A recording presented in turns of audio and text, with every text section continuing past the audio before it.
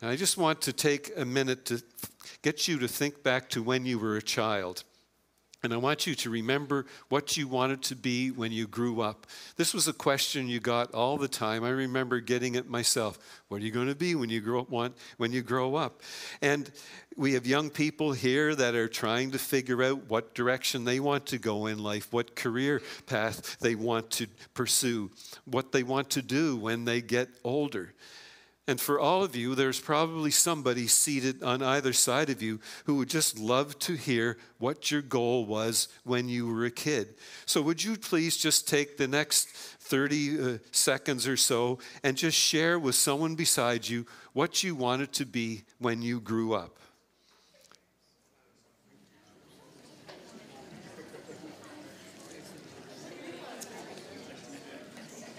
Maybe.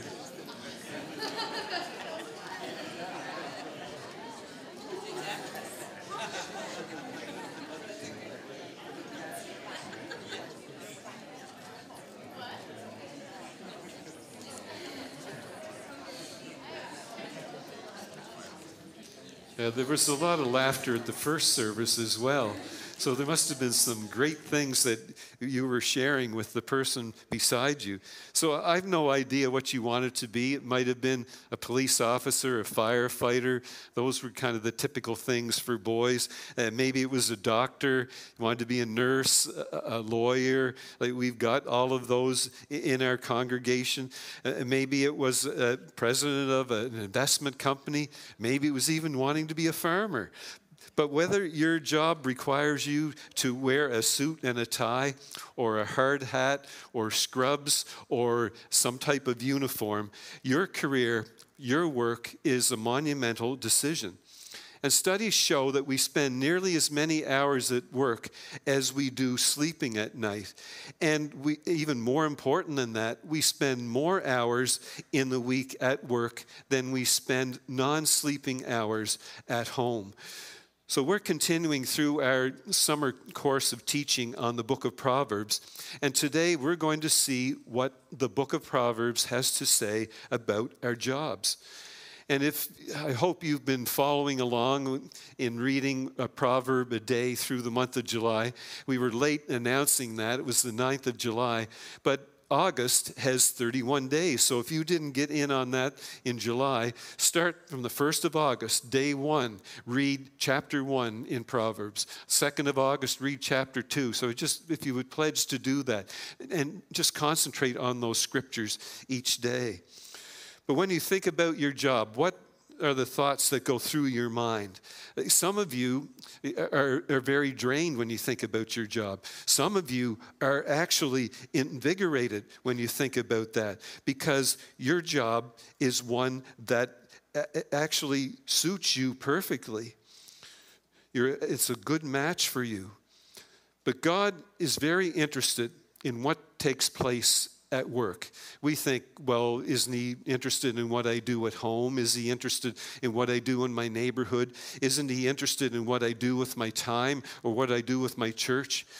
Yes, he is, but God is very interested in what you do in your work environment. So look at Proverbs 14:23. Those who work hard make a profit, but those who only talk will be poor. So I chose a profession where I could talk a lot, and it was part of the job. But once you see your job as God sees it, you'll have a new respect for the importance of your task and a renewed emphasis on performing that with excellence. So here's what I want you to understand today. When you are on the clock at work, you are on the clock with God. And A.W. Tozer, he shared these words. He said, "It's not what a man does that determines whether or not his work is sacred or secular, but why he does it. So it's not so much the what, it's the why.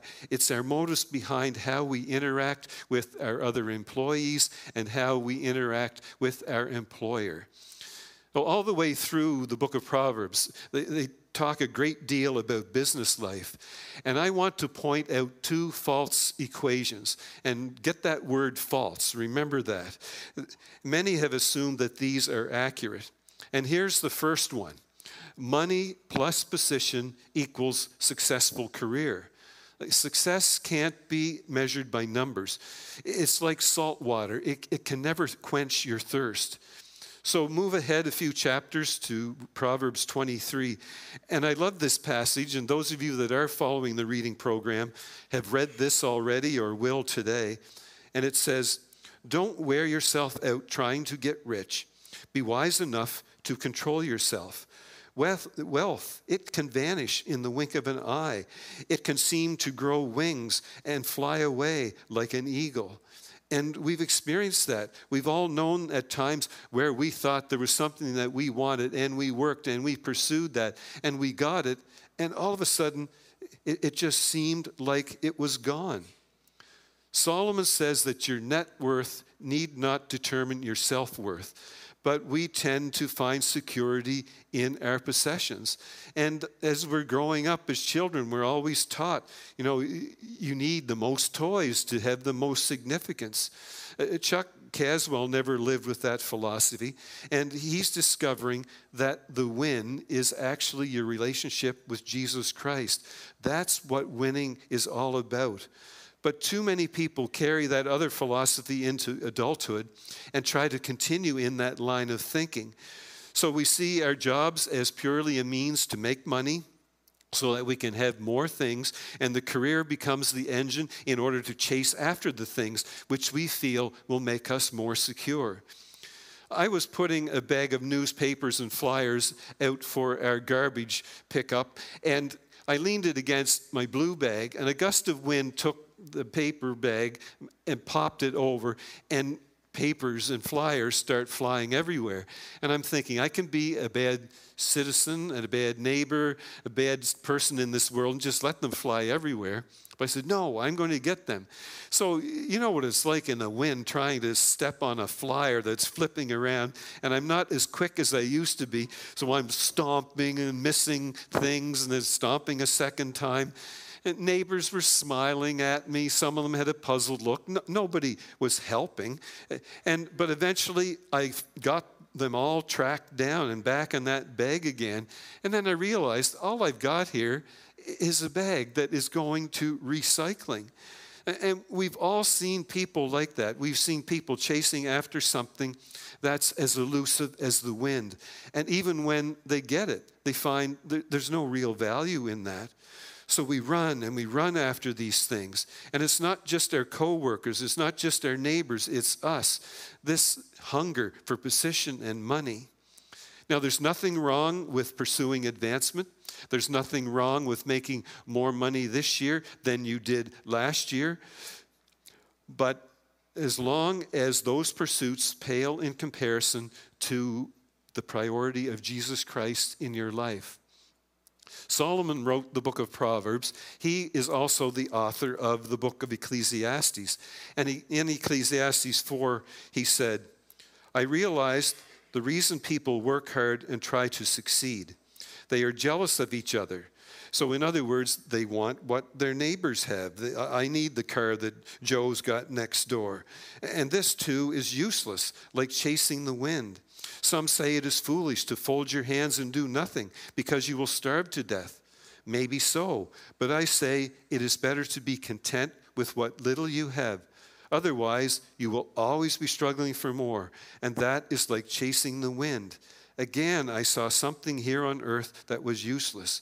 So this man went through his life trying to find meaning and purpose in everything but God. And finally, at the end, he discovered meaning and purpose is in God.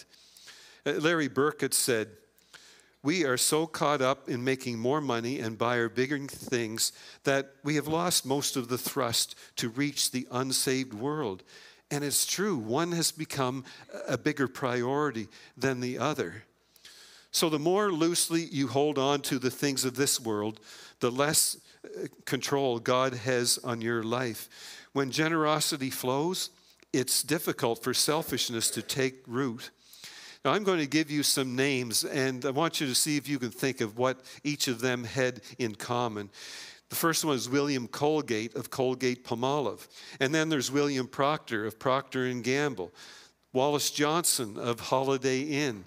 Robert Welch of Welch Grape Juice. So that's what we have in communion here every Sunday morning. J.D. Rockefeller of the Standard Oil Company, and J.C. Penney. All these people had one thing in common. They pledged from the time they were children to always give a portion of what they made back to God. They shared the profits with him. And a number of decades ago, there was a young man in Chicago that failed in attempt after attempt to have a successful business. And he finally realized that he was ignoring God in all of this. And he wasn't truly giving God the first fruits of his life. He wasn't giving that 10% back to him. So he prayed to God.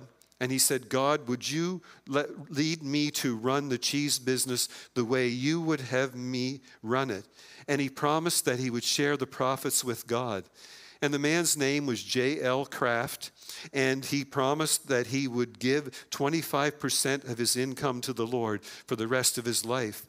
And Kraft said this at the end of his life: the only investment I ever made which has paid consistently increasing dividends is the money I have given to the Lord. So please understand this. Maybe the most significance you'll gain from work isn't the retirement party. It won't be the accolades. It won't be the annual raise you get. Maybe it's what you're gaining from your work. Maybe it's through your paycheck, a takeaway that you can then give to someone else. Maybe the greatest gain is that you set aside a portion of it and gave it to your local church because you wanted to see disciple making take place. Your labor increases profit when you give according to God's plan. Now in Proverbs 11, we're taught how to make a fair profit. Some people give much but get back even more. Others don't give what they should and end up poor. Whoever gives to others will get richer. Those who help others will actually themselves be helped. And then in Deuteronomy, and I like the way the Living Bible paraphrases this. The purpose of tithing is to teach you to always put God first in your lives. So when you return God's portion to him and to his kingdom, you begin to see how tithing is actually a test. That's what it is. It's a test of our priorities. It's a barometer of who comes first in our lives. And when you begin to see that this matters more than salary or stock options or having a corner office, that probably doesn't matter much now. Most people are working from home, or that nice parking spot at work. Those don't matter because Christ is eternal and all those things are going to pass away. Now here's the second false equation, and that is successful career equals satisfied life. Now I want to remind you of that because that is false. Our society has a measuring rod that seems to be more earthly than heavenly. And Chuck Swindoll said, the only trouble with success is that the formula for achieving it is the same as the formula for a nervous breakdown. And he's right. People just work so hard to achieve that success, and it just affects them mentally on the way there. So in Proverbs, Solomon speaks of the ideal. And then in Ecclesiastes, he shares the personal reality of his own life experiences. So we're in Ecclesiastes 2. But then I looked at what I had done and thought about all the hard work. Suddenly I realized it was useless, like chasing the wind. There is nothing to gain from anything we do here on earth. So Solomon, he had chased those papers all over the neighborhood, and when he finally gathered them all up, he realized that this isn't as great as I thought it was. And Proverbs gives us a hint of what true success is. So Proverbs 22, verse 1, being respected is more important than having great riches. To be well thought of is better than silver or gold. So in other words, service, not success, makes you significant. So have you done something recently for another individual, an individual that really has no hope of ever being able to give that back to you at some other time? That is what we're talking about here. Because you and I have the opportunity, we have the privilege to model ethics, integrity, teamwork, purity, and joy in the workplace. So this is how we approach our time on the clock. But you say, oh, Pastor, you've never been to my place of work. You don't know what the setting is like here. And I don't know. You're right. I mean, you may say that your boss is a driver. And, well, Paul said, even if he is, in Colossians 3:22, slaves, obey your masters in all things. Do not obey just when they are watching you to gain their favor, but serve them honestly because you respect the Lord. In all the work you are doing, work the best you can. Work as if you were doing it for the Lord, not for people. Remember that you will receive your reward from the Lord, which he promised to his people. You are serving the Lord Christ. So that's the crux of the matter. The job that God blessed you with extends to you the opportunity to begin to see not an earthly boss, but a heavenly boss, to see a master that you are totally sold out to.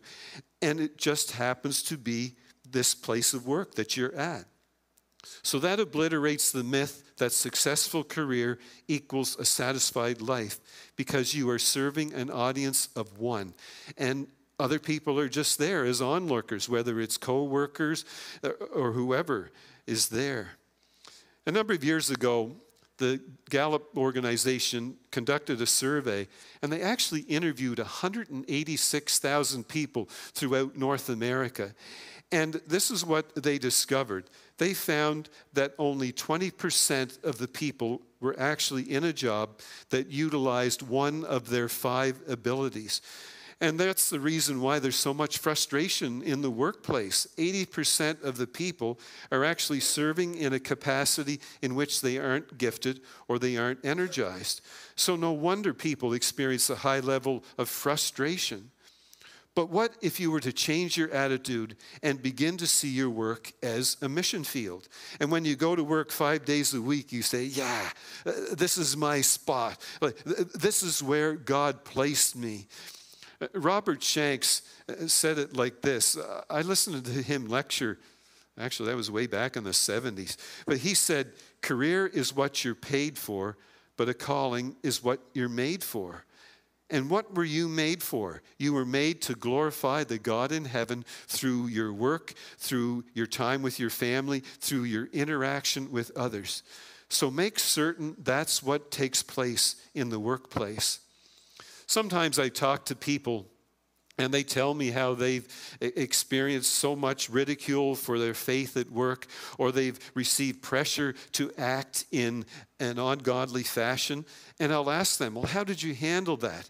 And they'll say, the only way I was able to handle that is because I believe God put me there for a purpose.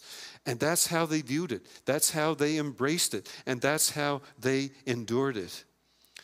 So we've looked at some false equations. So let's share 3 principles as we wrap up. And the first principle is work is a blessing from God, not a curse. And we can get confused on that when we read about what happened after Adam and Eve sinned in the Garden of Eden.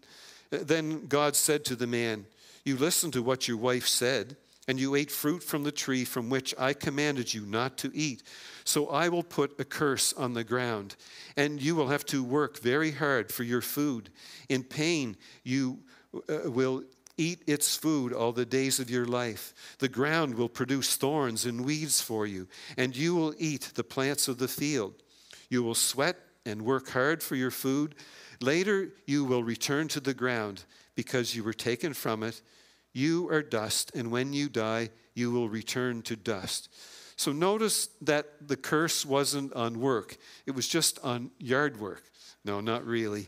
Work isn't part of the penalty that God gave to humankind after the fall. Because we can read back in Genesis chapter 2, and we see that God assigned work to Adam in the garden, work for him to do, and it was good. The Apostle Paul shares some strong words about work for Christians in 2 Thessalonians 3.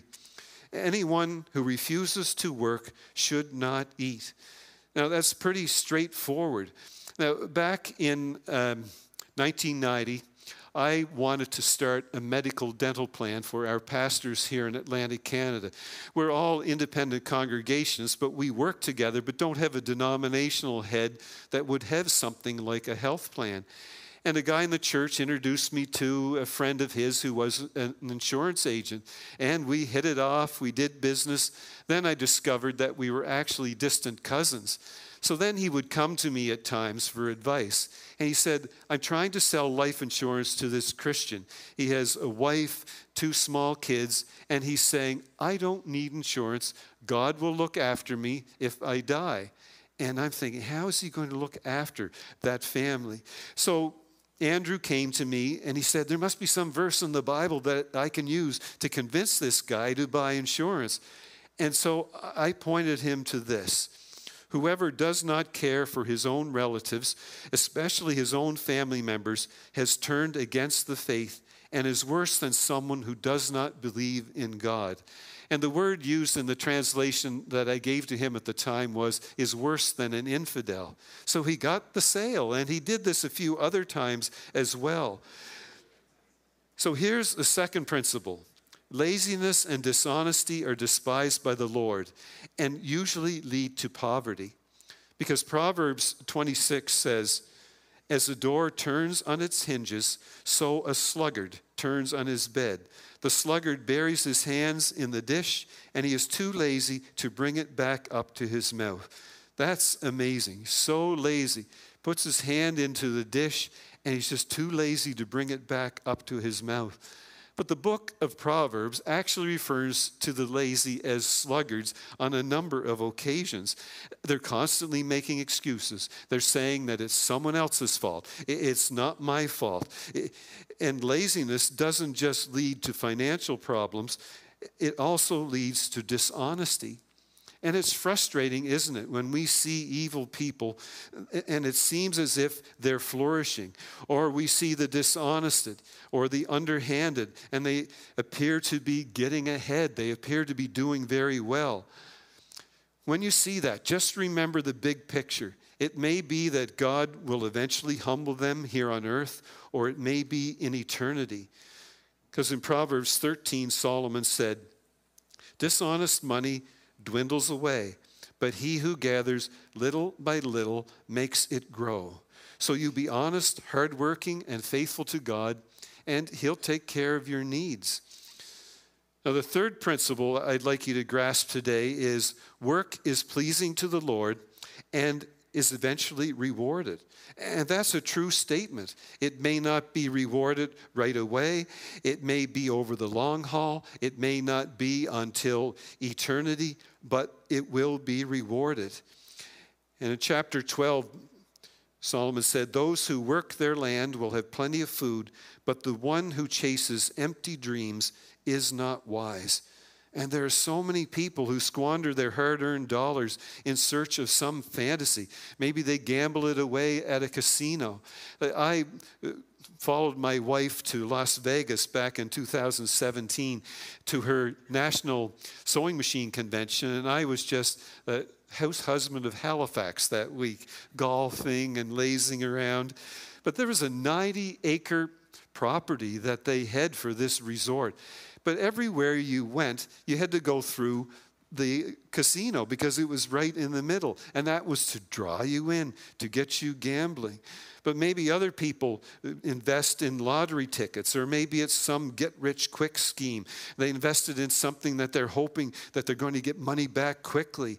But at the root of all of that is that they don't want to work to earn money. They just want a quick win. And that's what Proverbs is getting at here. And that's not the way to go about it. Slow and steady wins the race. A man by the name of Grant Smith was in the community I grew up in, and he decided to become a part of the stock car community. But he didn't have a car, he had this old truck, and an uncle of mine was a mechanic, so he fixed the truck up for Grant, put a whole lot of heavy bars in it so Grant would be secure running in those races. And that thing was heavy, and it didn't have a big motor, and it was more like a pop going around the track. And there were other people racing, and they had shiny big cars with big engines in them, and they were going fast, but they'd lose control in the corners and crash, and Grant goes pop by the pile up, and then some of them, they go so fast in a lower speed or gear to try and pass somebody, they'd blow out an engine. And Grant goes pop by. He actually won quite a few races in that heavy old truck. But it was because slow and steady wins the races. So it's wise and prudent behavior and investment and savings. But leading the way is generosity. Now, I know we've gone quickly on some of these Proverbs. There's so many, you could preach for a year on them. But there are two more that I want us to look at. And the first one is good for reminding us to give an honest effort. And that's in chapter 12, verse 11. Those who work their land will have plenty of food, but the one who chases empty dreams is not wise. And the next one to remind us is that we need to stay on top of our own financial situation. Proverbs 27. Be sure you know how your sheep are doing, and pay attention to the condition of your cattle. Riches will not go on forever. So you need to know what's going on with your flock, with your finances. You need to have a plan. You need to have a budget. And the reason that we need all this is because gradually, if we're not careful, we'll begin to buy into that lie which says the secret to a satisfying life is a satisfying career. And can I tell you something? That false statement has injured so many families. You work 60 hours a week, and your biggest stress in your life is your boss. Your biggest thrill is the sale that you make, instead of the picture that your 5-year-old daughter brings home from school and wants to proudly show it to you. That should give you the biggest thrill. So all of a sudden, we get things out of kilter, and we begin to learn in time that even a paycheck or a promotion can't satisfy our deepest needs. Augustine said this to God. He said, our hearts are restless until we find rest in you. But it seems that in today's culture, we're more into feeling better than finding God. And our temporary quest for position or possessions has a stronger pull than this God-shaped void in our lives. See, eventually the Christian who has been faithful, who does the work of God, who follows the will of God, will be rewarded. And you say, okay, what's the reward? The reward is resurrection. Because of the resurrection of Jesus Christ from the dead, and if we believe in him, then we will experience the power of that same resurrection. It won't happen immediately at the end of our lives, but it will happen at the second coming of Jesus Christ. You can experience heaven for all eternity because of the fact that Jesus Christ has paid that debt for you. And that's what Chuck is experiencing right now. God has done all the work, and Chuck is experiencing the pleasures of that. My wife, Pat, and I don't travel a lot by plane, but it seems like the majority of the trips that I do take follow on the heels of some type of major tragedy in the world. In March of 1991, we flew on a 10th anniversary trip to Mexico, to Cancun. And the only reason we were able to do that is because it was just the finish of the Persian Gulf War. And nobody wanted to travel, so we got paid for one ticket, one hotel, food, everything, and got the other one for free. And then Pat's dad died in August of 2001, and we had tickets for Thursday, September 13th, 2001, to fly his ashes out to Alberta and have a memorial service. And those of you who are old enough will remember what happened on September 11th, 2001. But it was incredible that we were still able to fly that Thursday. We were the first flight out of Halifax after the Twin Towers were brought down by the terrorist attack. And it was amazing to leave the airport. There were planes lined every runway, 50, 60 planes that had been parked there because of what had taken place. And then on that trip in October 2nd of 2017, when I went to Las Vegas with Pat, that was actually the day after the Route 91 Harvest Country Music Festival, the massacre of 60 people and 413 injured. And when we left Halifax that morning, we didn't know anything took place. And the kids were giving us messages as we were getting closer. There was some type of shooting, and then the number of people grew. And when we got landed with the plane, we were actually right beside the Mandalay Bay Hotel where this took place, and you could see chairs strewn everywhere. And then in July of 1999, the church sent Pat and I to Denver, Colorado, to the North American Christian Convention. And this was right after the Columbine high school shooting deaths of 11 students and 2 teachers. And the city was still buzzing about all of that, but at that convention, they were buzzing about this 17-year-old young woman by the name of Christy. Her last name was Bernal, and she was a Christian, and she was killed in that massacre.